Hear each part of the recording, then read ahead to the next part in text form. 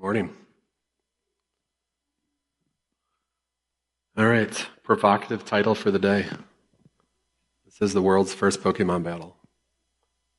And as we're going into the story of Moses, some of you guys might be able to predict what the Pokemon battle was. We're going to continue on with our Sunday School, the rest of the story series. So we got a nice introduction to Moses, and then we went with Moses out into the desert.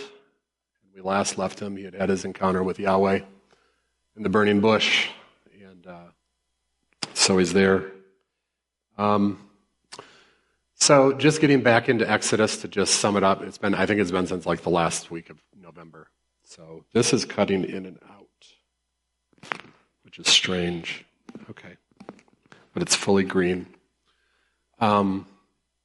So one thing I want to point out, the beginning of Exodus starts with Pharaoh. Pharaoh does not know Joseph, and Pharaoh decides that these Hebrews are getting too numerous and too powerful, and it's time to do something about them. And boy, doesn't that sound familiar. I just want to point out that this was the beginning of that first anti-Semitic conspiracy. And so this is the same thing we hear repeated through history. Those Hebrews are multiplying like rats. They're starting to get into places of power, and we can't trust them. But this was 4,000 years ago. So just a reminder that what we see today on the news is nothing new. And it's a scheme. We're going to look at schemes today. We're going to get into spiritual warfare a little bit as far as what spiritual warfare is looking like in the spirit realm, what it's looking like in the physical realm. And there's plots that the darkness uses that have been there forever. And anti-Semitism is one of them that has existed since the beginning. So just wanted to put that in there. Moses fled Egypt because he killed the taskmaster. He was out there. He had an anger issue and could not control himself. He killed the taskmaster, flees into the desert, leaves his life of comfort in the palace, takes off. He gets to this well, and he impresses the ladies at the well. He does something to save the ladies from these other bad shepherds coming in. And we get to see hero Moses, and he ends up marrying one of those ladies. He then goes on to attend what I like to call the Wilderness Leadership Academy for 4 years. He is in the wilderness, and he is doing what God is having him do, and I'm guessing there's some refinement on Moses' character in the wilderness.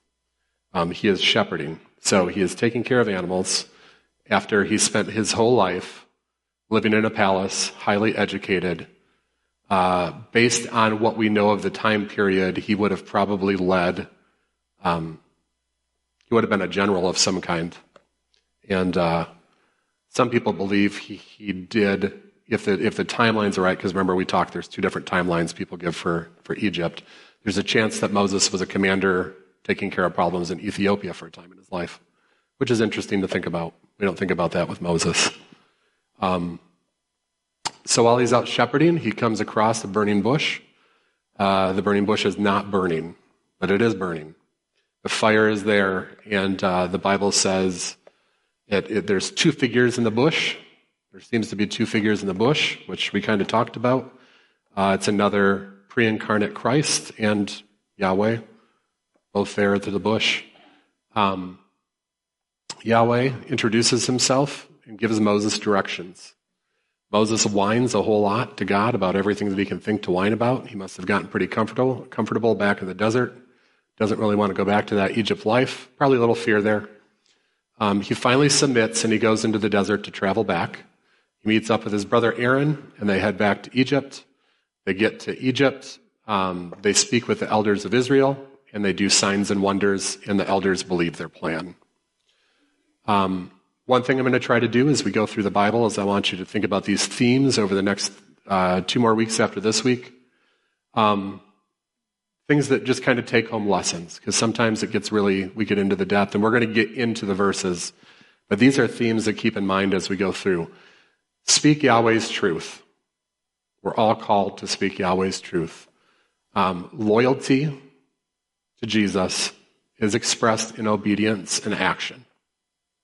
We don't need to get into like works and faith and how all that stuff plays out. That's its own thing. But what we see from the very beginning is when Yahweh asks you to do something, you do something, and that is obedience, that is loyalty. It's just how it is. Spiritual warfare is a multi-layered event. Darkness uses tried and true similar game plans consistently. All supernatural power derives from spiritual beings. We're going to talk about this today because as you study this stuff and as you hear this stuff, growing up, depending on what churches you go to, they equate this stuff to just parlor tricks that people that like illusionists do. But we see this all the way through the Bible that we take it seriously because there's real stuff behind everything. A human aligned with darkness can be a willing or unwilling agent. I want to keep that in mind as we go through here. And what I mean by that is sometimes people are working out for darkness without realizing that they're working out for darkness. And some people get very hateful, and people get very vengeful against humans, and sometimes the humans don't have a clue on what they're doing, but they're being treated as if they're from the gates of hell themselves. So just keep that in mind. Yahweh offers redemptive choices regardless of history and previous actions. We're going to see Yahweh interact with the people, his people, and we're going to see him interact with the people that aren't his. And when he interacts with the people that aren't his, he interacts in a way that they would understand. And we've seen that before. And I just want to mention that these are stories that we're going through. These are stories that build the worldview that Paul and the apostles have. So when we're reading the letters, we're going to see stuff that comes right out of this occasion. So the first thing I want to look at right now is I want to look at 2 Timothy before we dive into Exodus. Paul is writing to Timothy, and Paul is giving Timothy a warning.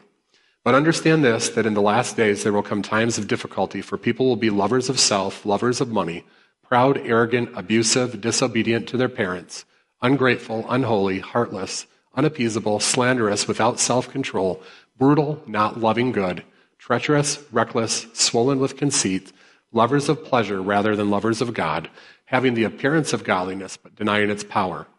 Avoid such people, for among them are those who would creep into households and capture weak women, burdened with sins and led astray by various passions, always learning and never able to arrive at the knowledge of the truth. Just as Jannes and Jambres opposed Moses, so these men also opposed the truth. Men corrupted in the mind and disqualified regarding the faith. But they will not get very far, for their folly will be plain to all, as was that of those two men.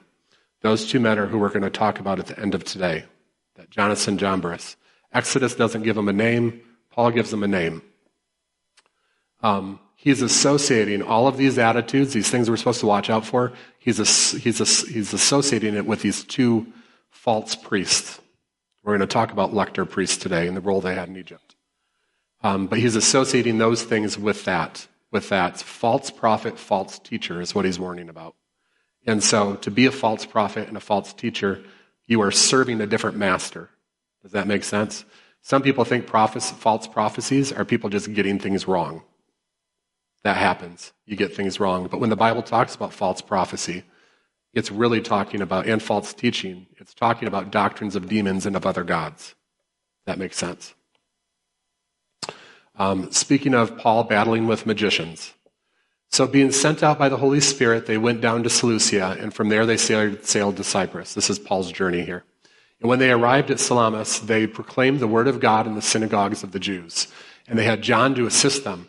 And when they had gone through the whole island as far as Paphos, they came upon a certain magician, a Jewish false prophet. So right there again, we see this connection between sorcery and false prophet, named Bar-Jesus. He was with the proconsul, their leader, Sergius Paulus, a man of intelligence, who summoned Barnabas and Saul and sought to hear the word of God. But seeking to turn the proconsul away from the faith, that was the Elymas the magician. But Paul, who was also called Paul, filled with the Holy Spirit, looked intently at him and said, "You son of the devil, you enemy of all righteousness, full of all deceit and villainy, will you not stop making crooked the straight paths of the Lord? And now behold, the hand of the Lord is upon you, and you will be blind and unable to see the sun for a time." And immediately mist and darkness fell upon him, and he went about seeking people to lead him by the hand. And when the proconsul believed, and when he saw what had occurred, for he was astonished at the teaching of the Lord. So I'm just showing you that thousands of years later, about 2000, 1800, this is still the way that Yahweh is dealing with this stuff that we're going to talk about. This is still how Yahweh is dealing with the darkness and the prophets of darkness. So this isn't just a one-off Bible story that's pretty cool to read as a kid and see on the flannel board. That's not how it is. It's something, and it still goes on. A couple pictures of the throne room of Egypt. We need to get a better projector because those are not very light. But anyway, just kind of give you a setting for where this is going to take place. Exodus 5, let's get to the story. Afterwards, Moses and Aaron went and said to Pharaoh, "Thus says the Lord, the God of Israel, let my people go that they may hold a feast to me in the wilderness." But Pharaoh said, "Who is Yahweh that I should obey his voice and let Israel go? I do not know Yahweh, and moreover, I will not let Israel go." And then they said, "The God of the Hebrews has met with us. Please let us go a 3 days' journey into the wilderness, that we may sacrifice to Yahweh our God, lest he fall upon us with pestilence or with the sword." But the king of Egypt said to them, "Moses and Aaron, why do you take the people away from their work? Get back to your burdens." And the Pharaoh said, "Behold, the people of the land are now many, and you make them rest from their burdens." The same day Pharaoh commanded the taskmasters of the people and their foremen, "You shall no longer give the people straw to make bricks, as in the past, but let them go and gather straw for themselves. For the number of bricks that they made in the past you shall impose on them. You shall by no means reduce it, for they are idle. Therefore they cry, 'Let us go and offer a sacrifice to our God.' Let heavier work be laid on the men, that they may labor at it and pay no regard to lying words." So the taskmasters and the foremen of the people went out and said to the people, "Thus says Pharaoh, I will not give you straw. Go and get your own straw, wherever you can find it, but your work will not be reduced in the least." So the people were scattered throughout the land of Egypt to gather stubble for straw.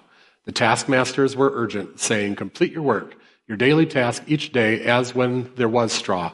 And the foremen of the people of Israel, whom Pharaoh's taskmasters had set over them, were beaten and asked, "Why have you not done all your task of making bricks today and yesterday, as in the past?" And then the foremen of the people of Israel came and they cried to Pharaoh, "Why do you treat your servants like this? No straw is given to your servants. Yet they say to us, 'Make bricks.' And behold, your servants are beaten, but the fault is in your own people."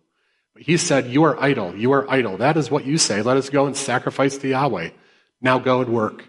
No straw will be given you, but you must still deliver the same number of bricks." The foremen of the people of Israel saw that they were in trouble when they said, "You shall by no means reduce your number of bricks, your daily task each day." They met Moses and Aaron, who were waiting for them, and as they came out from Pharaoh, they said to them, "Yahweh look on you and judge, because you have made us stink in the sight of Pharaoh and his servants, and put a sword in their hand to kill us." Moses and Aaron did what they were supposed to do. Correct? They did exactly what they were supposed to do. And because they did what they were supposed to do, there was rebuttal from the other side.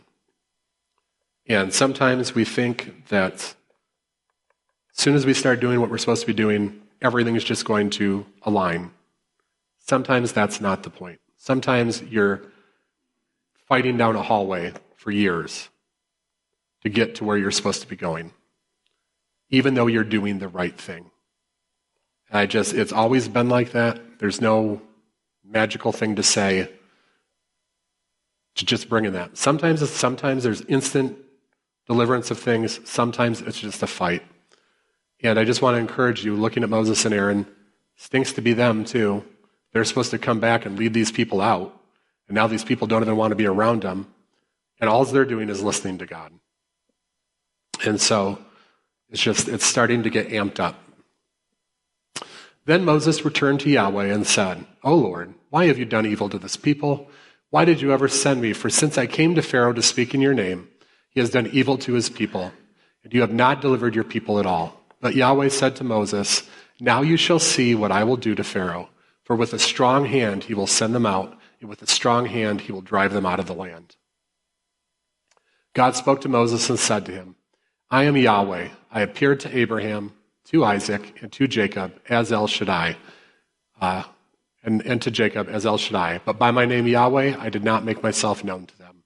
I also established my covenant with them to give them the land of Canaan, the land in which they lived as sojourners.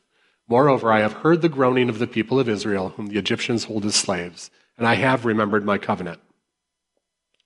Say therefore to the people of Israel, I am Yahweh, and I will bring you out from under the burdens of the Egyptians, and I will deliver you out from slavery to them, and I will redeem you with an outstretched arm and with great acts of judgment.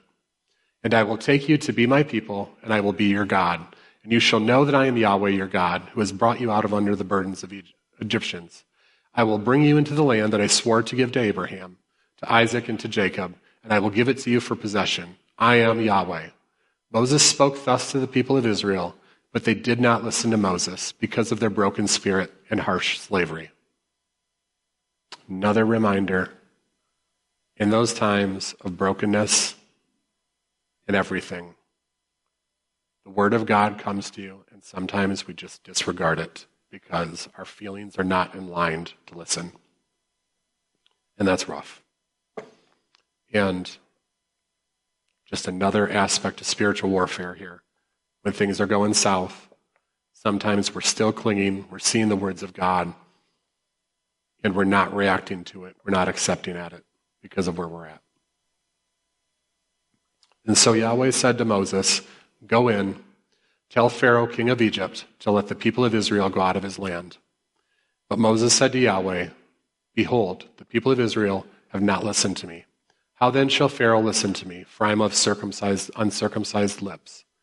But Yahweh spoke to Moses and Aaron and gave them a charge about the people of Israel and about Pharaoh, king of Egypt, to bring the people out of Israel, out of the land of Egypt.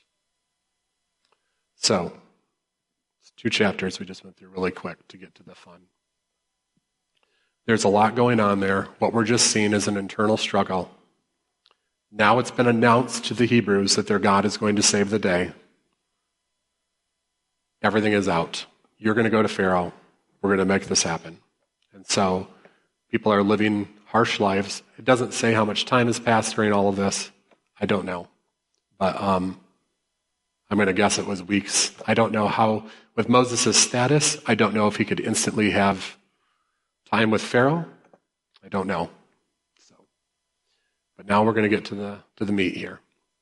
And Yahweh said to Moses, see, I have made you like God to Pharaoh, and your brother Aaron shall be your prophet. You shall speak all that I command you, and your brother Aaron shall tell Pharaoh to let the people of Israel go out of this land.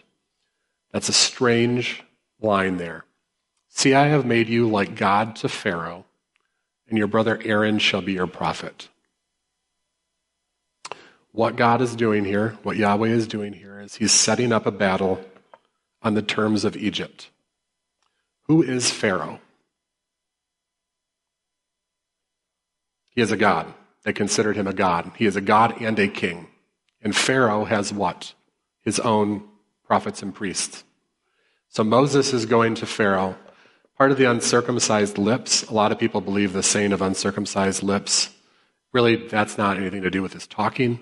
Uncircumcised lips, Moses is saying, I'm just a common man going to speak before the king. And so now Yahweh is raising him up saying, I will make you like he is in the minds, and Aaron will be your prophet. That's what that is. It's not saying that Moses is a god, just so we can be clear. Okay. You shall speak all that I command you, and your brother Aaron shall tell Pharaoh to let the people of Israel go out of this land. But I will harden Pharaoh's heart. And though I multiply my signs and wonders in the land of Egypt, Pharaoh will not listen to me. And then I will lay my hand on Egypt and bring my host, my people, the children of Israel, out of the land of Egypt by great acts of judgment. The Egyptians shall know that I am Yahweh, and when I stretch out my hand against Egypt and bring out the people of Israel from among them. Moses and Aaron did so. They did just as Yahweh commanded. Now Moses was 80 years old and Aaron 83 years old. All right. I want to talk about the hardening of the heart of Pharaoh, because some people have a hard time with that, with God hardening the heart of Pharaoh. Pharaoh's heart is already against Yahweh. There's a little double play on words here with hardening the heart. If you know anything about your Egyptian mythology, when an individual dies, I'll just read it. The heart played an important role in the afterlife for Egyptians. In the weighing of the heart rites, the heart of the deceased person is put on a scale against the feather of the goddess Ma'at, who personifies order, truth, and what is right. If you find balance in the scale, you're good, and you're allowed to go on to the good place of the afterlife. If not, you go down to the devourer. Pharaoh was thought to be an incarnation of Horus and Re, and therefore the heart of him was extremely light and equal, meaning he didn't have to worry about any of his actions in life because he's going to automatically weigh. There's a picture here of what they drew the process of Anubis sitting there with the scales to judge the dead. When Yahweh continually hardens the heart of Pharaoh and says that he's hardening the heart of Pharaoh, another translation is, I'm making his heart heavy. It's a play on words here to show that Pharaoh, who assumes he's in the good and will pass on in the afterlife as a god, Yahweh is saying, you don't have the ability to do that. I'm going to meet you where you're at. I'm making your heart heavier. You won't balance the scale. Does that make sense? It's an attack. The way that it's called a polemic, what they're doing is they're showing Yahweh is over these gods.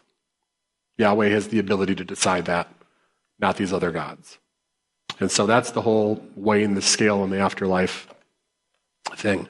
So when he keeps hardening the heart of Pharaoh, he keeps making the heart heavy.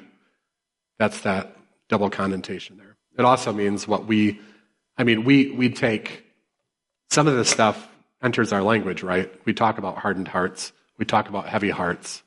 And these are all expressions that were used way back when. So Yahweh is making a statement just in saying he's going to harden the heart of Pharaoh. I just thought that was kind of fun. I always wondered about that because it's like, okay, so Pharaoh doesn't have a chance because Yahweh's just doing that. I think Pharaoh had his chance. This is part of the judgment that's coming.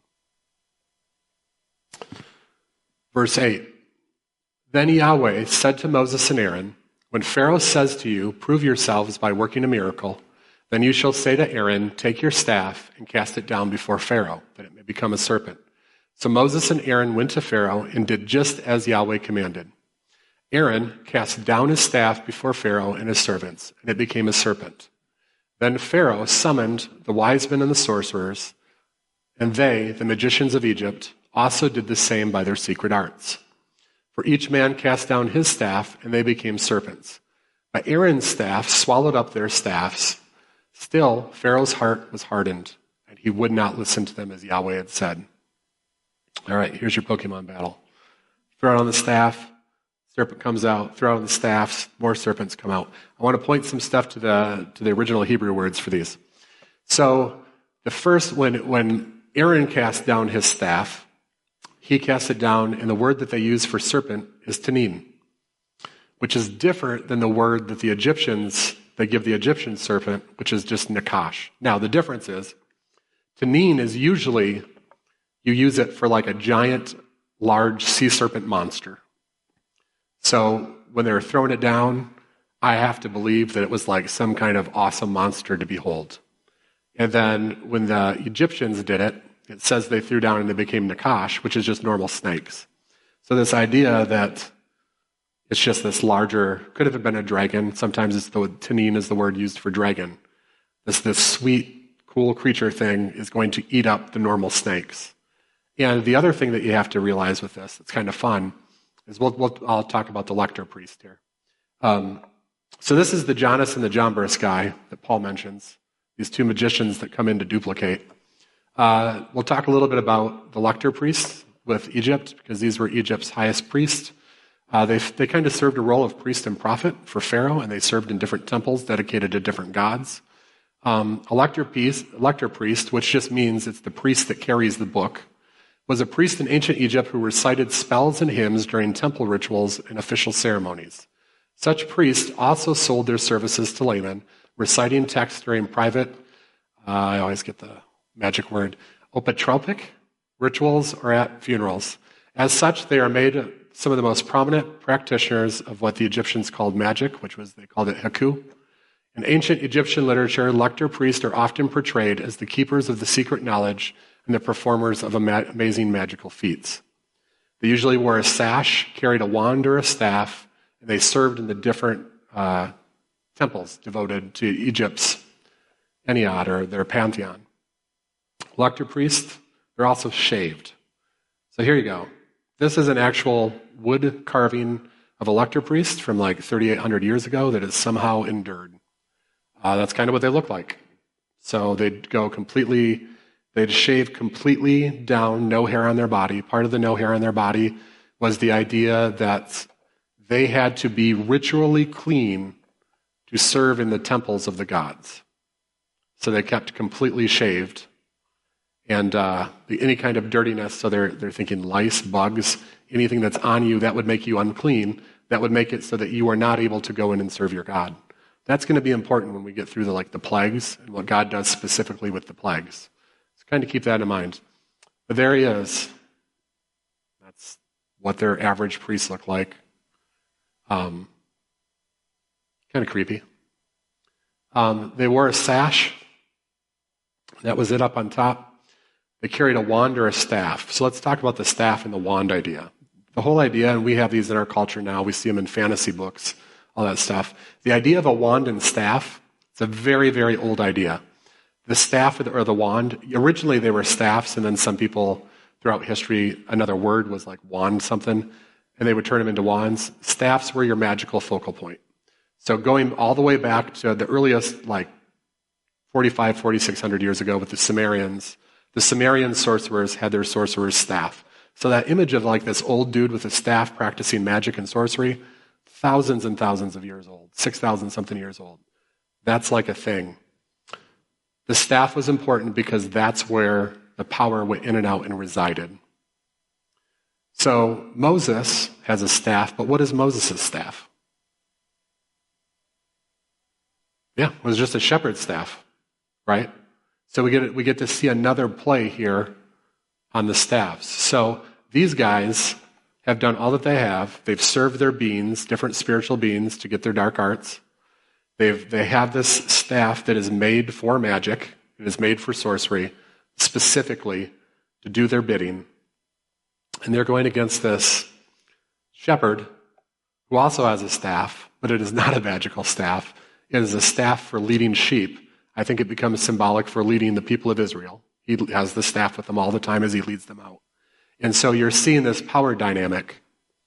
That staff, this ordinary staff, to help the people and to serve Yahweh, not dedicated to anybody. Yahweh just uses this normal thing to circumvent entire systems of darkness. That's just kind of one of the cool things about the staff and the wand. The idea that that's Yahweh using the normal, using the people that are loyal to him, to take care of all of that other structured evil. And so that's what we see a little bit with this. So you have this idea, Yahweh produces a greater monster, and then when the monster eats their staves, it's like a breaking of their power, because the power resided with them in their staves. Does that make sense? So it's like, this is your first dealing with Yahweh, and he's already left you powerless. So obviously they're going to have to go make new staves, and that's what they're going to do. But see the dynamic there? So what we have going on is Yahweh has already declared judgment on the priest, on Pharaoh, on the gods. And this is just the first part. So yeah, there you go. That's the world's first Pokemon battle. Another piece, you got the little bald priest on the end going to talk to Pharaoh in his courtroom. There are documents where throwing staffs down to turn them into snakes was a normal magician thing in Egypt to do. So it's just another example of Yahweh taking on something that's already in their culture to put himself above what's already going on in their culture. And we're going to see, as in the next couple of weeks, we're going to get into the plagues. Everything has layers of battle. I don't know if they're all, I don't like really calling them all plagues. I think plague, and I just think disease. They're referred to earlier as signs and wonders. As he goes through the 10 signs and wonders, each of the signs and wonders has meaning for Egypt, and it has meaning for specific gods. And so, as we progress the next couple of weeks, we're going to get through all of that, and we're going to see the very end of that battle through the signs and wonders. Exodus actually says, and with this, Yahweh had victory over the gods of Egypt. And so it's important to know that what we're in, and when we interact with the world, there's nothing new underneath the sun. All this stuff has been going on. People serve these dark things all the time. They're still serving the dark things all the time. Yahweh has a plan, and he's taking care of things in the spiritual. We need to be loyal in the physical. And if we do this, we'll see victory. Jesus' power has already rendered them ashamed, according to Paul. And it's just a matter of walking out the loyalty and doing what we're told to do. So just as we close today, Yahweh is up to bat for the Hebrews. Physically, he's also dealing with the spiritual side of things. Remember his resolve with the first upstart nation of Babel. So we already talked about what happened with the first Babel, with the Tower of Babel, and Yahweh putting an end to that because they had gotten to a point where they were going to become like God. And Egypt is at this point. This is during the golden age of Egypt. So this is not a weak or early Egypt by any manner at this point.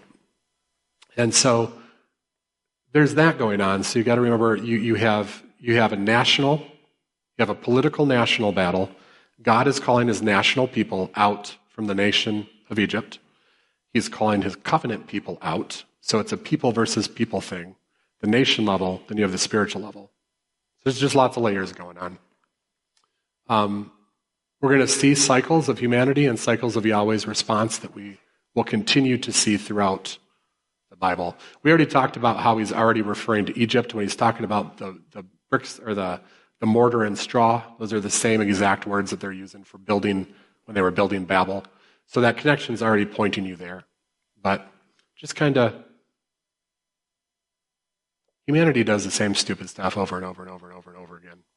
And it's just, we need to understand that Yahweh's response is the same over and over and over and over and over again. So when we see certain things happen, and sometimes we wonder why it's happening, and we think about like, well, that could never happen to here because this, it's probably just going to happen again.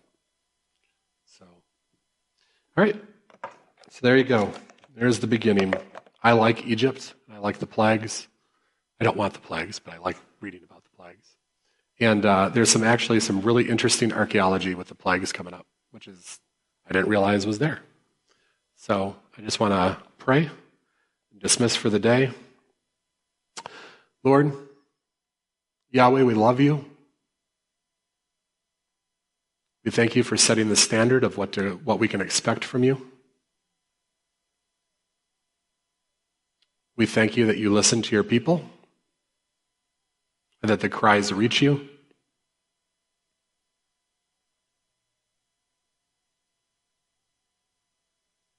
Lord, you are the one above all. And we recognize that. So Lord, just help us to do what you've asked us to do.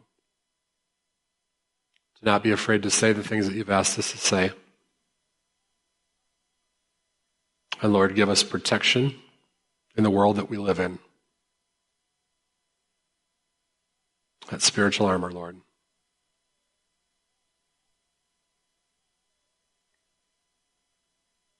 I just ask that you'd be with us throughout the week. Lord, give us favor in the endeavors we do. We thank you, Jesus, for putting that final nail in the power structure that exists in the spiritual.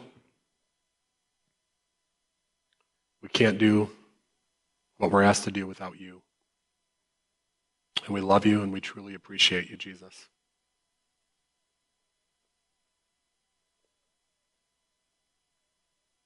The Lord bless you and keep you. The Lord make his face to shine upon you and be gracious to you. The Lord lift up his countenance upon you and give you peace. Amen.